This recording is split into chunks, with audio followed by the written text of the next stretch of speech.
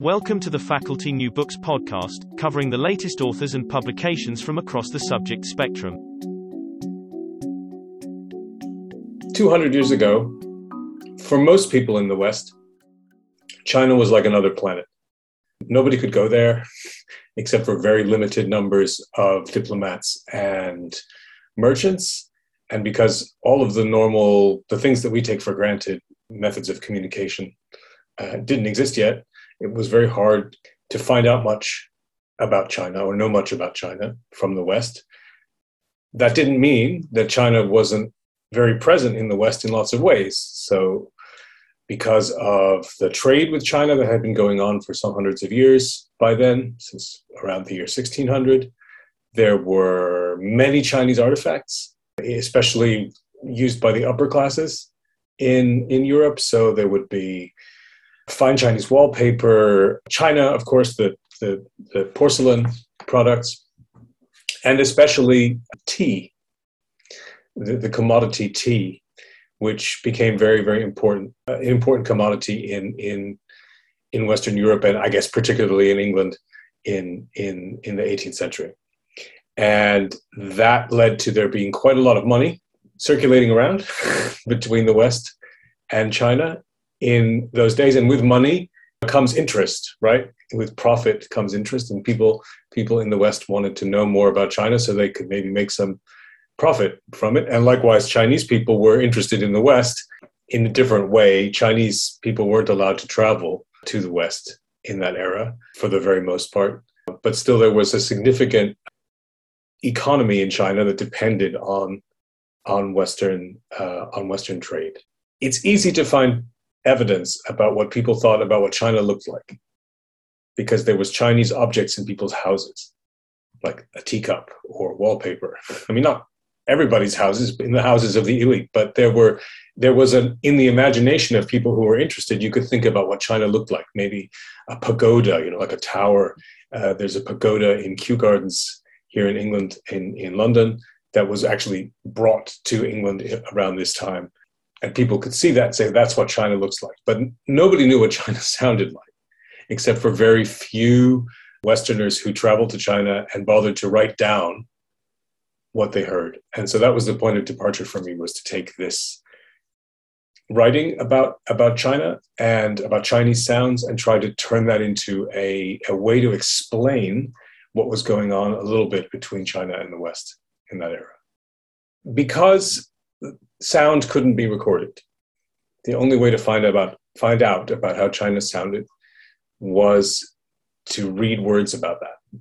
And so for me, I needed to collect, as a historian, I needed to collect a library, an archive of Western writing about Chinese sounds. And that at first seemed rather difficult because it was hard to find things. But what I have to say, I was very, very much helped by modern technology, today's modern technology, to do that, because right about the time I started working on this book, most 18th and 19th century books that are out of copyright were put onto the internet on sites like Google Books or archive.org. And all I had to do was search them for the word sound or gong or cannon or noise or something like that. And then I suddenly acquired much more material that I actually could work with. It was a very strange experience as a historian suddenly it was like the room was filling up with documents about sound. So that made it simpler. And then because of my access to those kinds of things, I then found some other kinds of materials, ear witnesses, and I got interested in particular people. So in the book, I described the listening experiences of various Westerners who spent time in China, either as diplomats or as merchants. And so just to pick out a couple example ear witnesses from the book, there is one man, a German man named Johann Christian Huttner, or John Christian Huttner, who worked in England as a private tutor to a wealthy aristocrat. And because he was a man of learning and he was quite young and he knew the right people, he was brought along on a diplomatic mission to China as the tutor to the son of one of the senior diplomats. And he turned out to be a remarkably good listener, John Christian Huttner did. And I was able to use his materials. He actually wrote a book about his visit to China. It was the first book that came out describing that mission in the 1790s. And he actually managed to send the manuscript back while still en route. So it was the first one published. He beat all the other ones. And I was able to, it was a hard book to find, but I did find it in the end. And I was able to use his ears as one example of a way of listening. And because he was a quite musical man, he had interesting things to say. He didn't like everything he heard in China, but he didn't dislike it either. So he found some Chinese opera, for instance, he found very interesting. Like he said, I don't understand the words, but I can follow this. And why is that happening? So he was very excited about that. And he was very interested in the sounds that the workers were making, the oarsmen who were towing their canal boats from the coast up to Beijing. He was very interested in the music that they were singing, and he wrote it down and sent it, included it in his book. So that's one kind of listener. He was quite positive about the way China sounded. And another kind of listener would be his colleague on that same embassy, the Macartney embassy, a man named John Barrow, who later became quite famous as an early British colonial official in South Africa. But at that time, he was relatively young, and he was a functionary, a bureaucrat on this trip, and he hated the way China sounded. And then, so in his memoirs, he wrote about it was very noisy, and I hated the music, and it was very discordant, and I wish it would stop. And so I started to work with why you had these two different perspectives, and I guess I began to draw this sort of ear witnessing into a larger historical story, which I think I'll come on to in a minute. One chapter of the book describes the sonic experience of the Macartney embassy, and so the listening experiences of Huttner and Barrow and their boss, Macartney, who left a diary, some interesting reflections on the way China sounded. And another chapter of the book is about the experiences of Westerners who were working in Canton, which is today called Guangzhou, which is the city on the south coast of China, where the trade took place. So that's where Westerners and Chinese people were allowed to meet and interact with each other under the control of the Chinese authorities. And that was a very useful case study because it was kind of encompassed by it's a small geographical area, and then I could use. And a lot of people wrote memoirs about, when I was young in the China trade, and you can go through those books and find out what they were listening to, right? And so I worked with documents about listening from Canton in that era, and you began to see a kind of change in the way Westerners listened to China. I should say here, by the way, that there's nothing in my book about the way Chinese people listen to the West. That would be very interesting, but that was beyond my linguistic capacity. And I'm in the book, I hope I'm sufficiently clear about the limits of what I'm doing. It would be a wonderful story to run it the other way. And I really hope someone does. The change in listening was something like in the beginning of the period I'm talking about, when China and the West were equal economic partners, more or less. Or you could even say China had the upper hand because China controlled the trade. Right? China, every time a ship arrived in Canton, it had to be measured. And this measurement ceremony was a sort of a symbol of the Chinese control over the trade. And it was also really loud. It's an interesting kind of musical experience, right? Because both sides would bring a band. I mean, it's kind of imagine like a trade negotiation at the WTO today, but both sides show up with like a big formal, military bands, everybody's walking around. That was happening every time a ship came, not every time, but most of the time that a ship came into the harbor there. And in the early era, I get a sense that the listeners were more open to what China had to offer. They were curious about what they heard. They were interested. They weren't put off by it. And then slowly through the period, you get more and more ear witnesses. So there's a doctor with a fantastic name.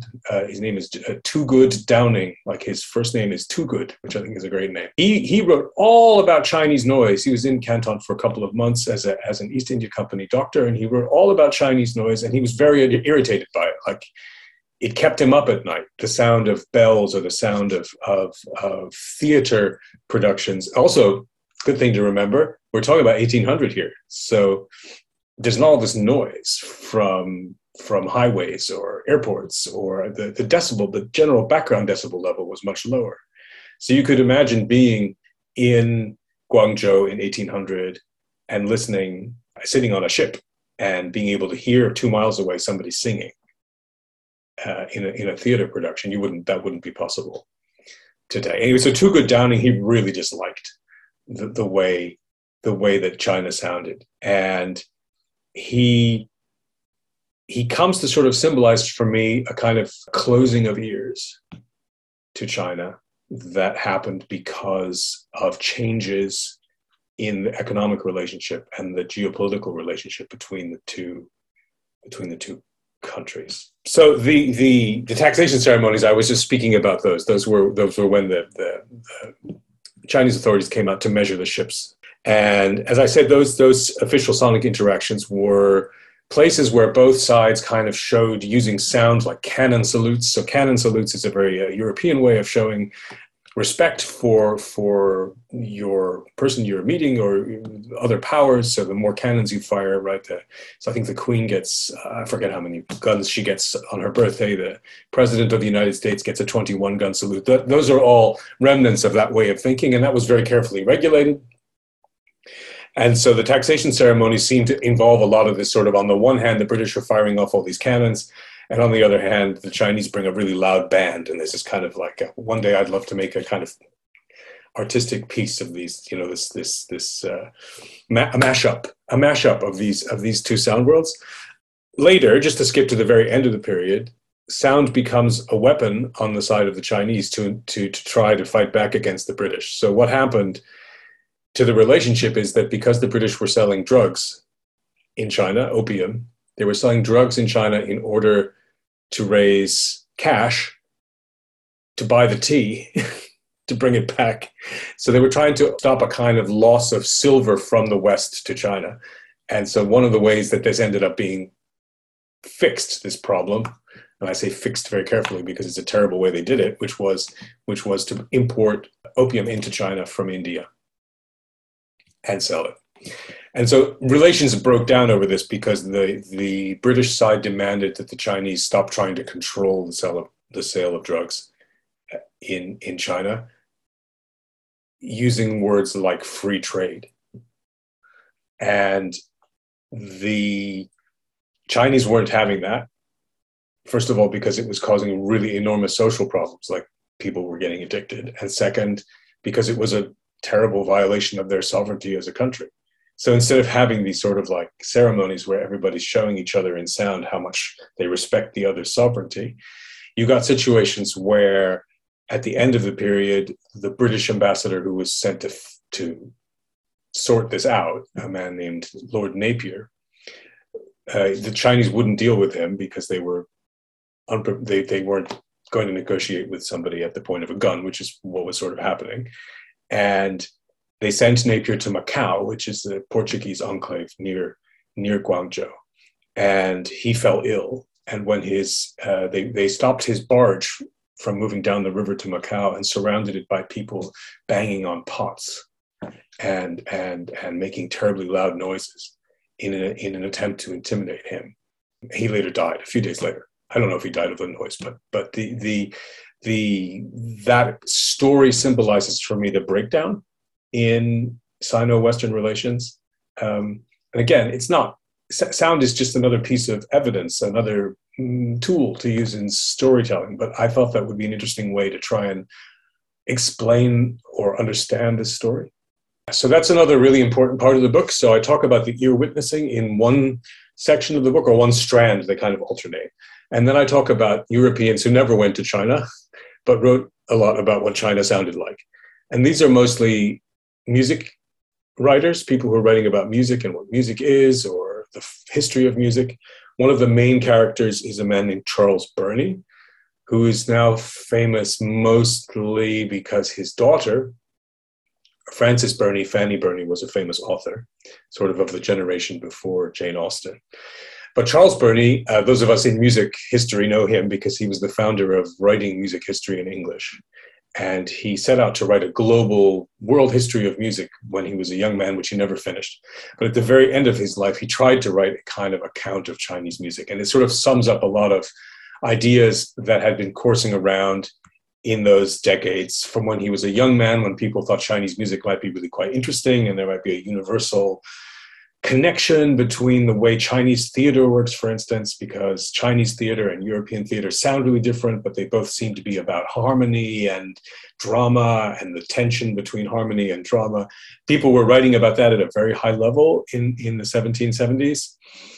And then at the end of his life, which was in the 1800, the first decade of the 19th century, Burney sits down to write this article about China, and he has all this material, including some of the material that I have. So he was friends with this guy Huttner. That's sort of where the connection is. And he was friends with the ambassador who went in 1792. He was friends with Lord Macartney. He even sent Lord Macartney a list of questions to ask about Chinese music. So he was developing his own idea of what Chinese music is. And in the end, he concludes that Chinese music, unfortunately, is sort of stuck in the past and can't progress. And he's got a lot of technical reasons for that, mostly that Chinese music usually doesn't have more than one voice at a time. And so he felt like that's a sign that China is sort of historically stuck and not progressing. And that's a very common opinion that people had about China in all fields in those decades. And I think it's pretty clear that idea is related to the breakdown of the relationships in the political and economic spheres.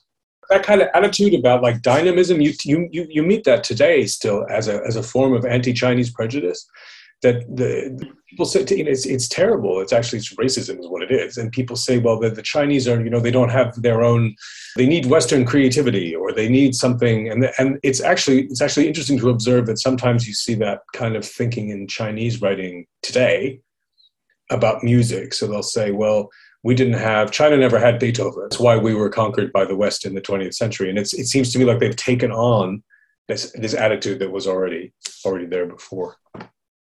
I think there's two things that I hope I've contributed with this book. I mean, the first thing is I've done an investigation of how the West defined itself musically against China, right? So all this listening by Westerners is also about being Western.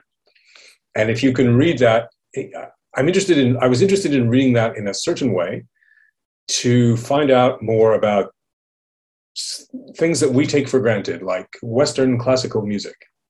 And we take for granted, for instance, that Western classical music is universal, right? So you can say, people say, oh, Beethoven is a composer for everybody. And that might not be true. And that certainly wasn't true in 1800, when you had a situation where the West and the Chinese, they had their own musics, but they didn't exchange them, right? In my book, I describe how Ambassador Macartney brought a band to China, and he played Western music for Chinese intellectuals, officials, court composers. All these people came to listen, and none of them showed any interest at all in Western music. So I was interested about where this idea of universalism comes from, and I think I'm sad to say, or I think it's a sobering lesson. It comes from the way the West set itself up as an imperial power in China and in the rest of the world in those decades. So that's one message I hope is coming through from the book. And the other one is more, I teach music history. I'm a teacher. I train young people to think about history, and I wish for them a more global approach to history than I had, because I was taught in exclusively Western idioms. I didn't hear Chinese music until I was long past my higher education training. When I was a PhD student, I never was offered any opportunities to study non-Western music. And I feel like it's what we need in music history, which is my job. We need to think more globally. We need to move the frames outwards. We need to make things bigger so that we can tell different stories, and to use some sort of like terminology from global history, so that we can pay attention to different perspectives, and then we can think about different processes, like how process works in history, and like the Sino-Western economic relationship, that's a process. And it has an impact on listening perspectives. And I thought that would be an interesting way to bring my field of musicology, which is sort of small, into bigger conversations. So those are the two things that I hope the book is doing.